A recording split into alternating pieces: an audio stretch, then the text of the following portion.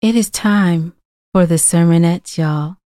I hope that you are blessed. I hope that you are well, and I hope that you are ready. Please listen to this sermonette by our very own narrator, Azariah Ellington.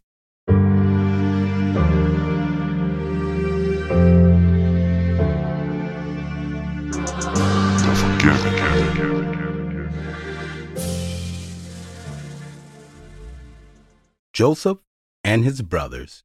Genesis chapter 37. When we consider Joseph, we are considering the breakdown of family structure and the misunderstanding of love and what love will actually yield in a family, if it's understood and if it's misunderstood. In the account of Joseph and his relationship with his father and the relationship with his brothers, we have leadership as probably the key element as to what happened in this family. When the father began to isolate Joseph as the favored child, most of the times we would look at this selection as something to say that the other children were not favored at all. But here you have a father celebrating the love of God and his family. First, you have this woman who could not have children, and then suddenly now a child is born. And not only is that child born, this child is born in my old age, or in this man's old age.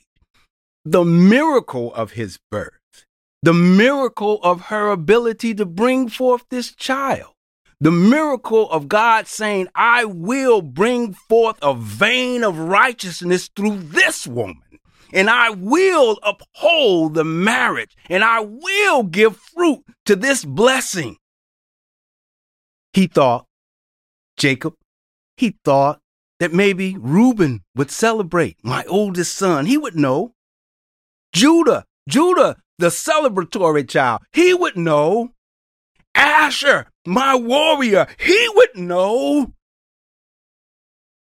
But they received this celebration as a note against them instead of joining the party. They couldn't circle Joseph themselves and also bring colored coats and colored jackets and colored shoes. They couldn't join in because their look on who Joseph was and who Joseph is someone who is going to be set over him.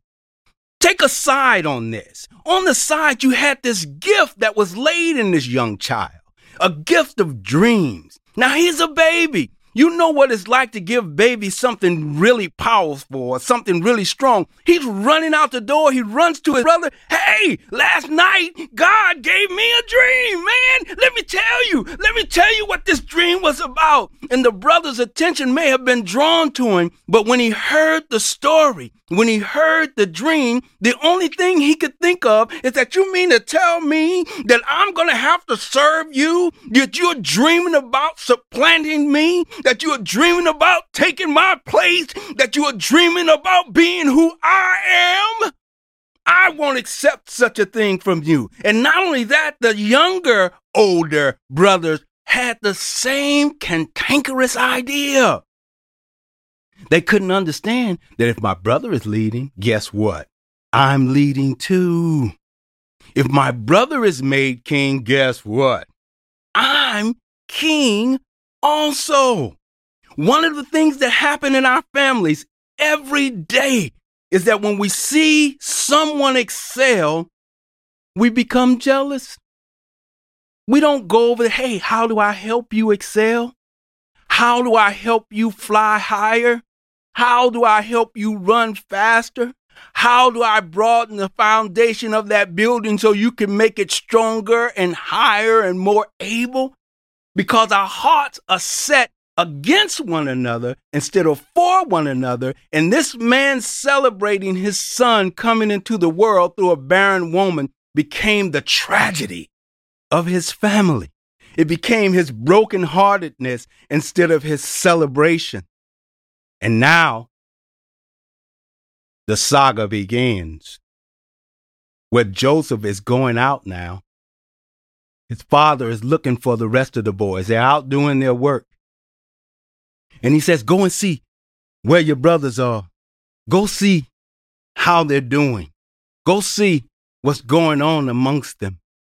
And he leaves and he's rejoicing, and he's even maybe none the wiser to what's going on. And as he's traveling to go find his brothers, he can't find them where they're normally grazing. And then someone said, well, you're looking all around, where you?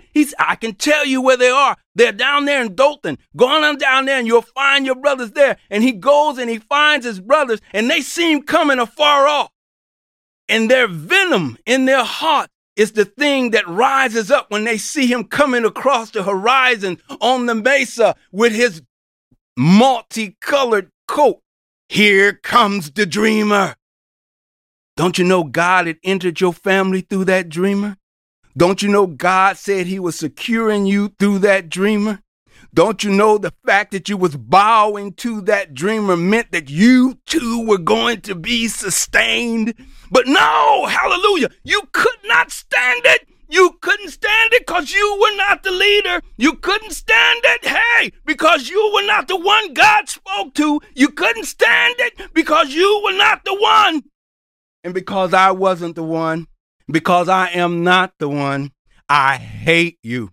I don't just dislike you, I hate you. I hate you with the highest level of hate. And that highest level of hate is not that just the hate of getting rid of you, it's the hate of killing you. I don't want you really to survive anywhere on earth, anywhere in the universe. I must totally obliterate you. And so it's set. As he draws closer, the plot thickens. And when he gets in their hands, they commence. And they break the young boy down.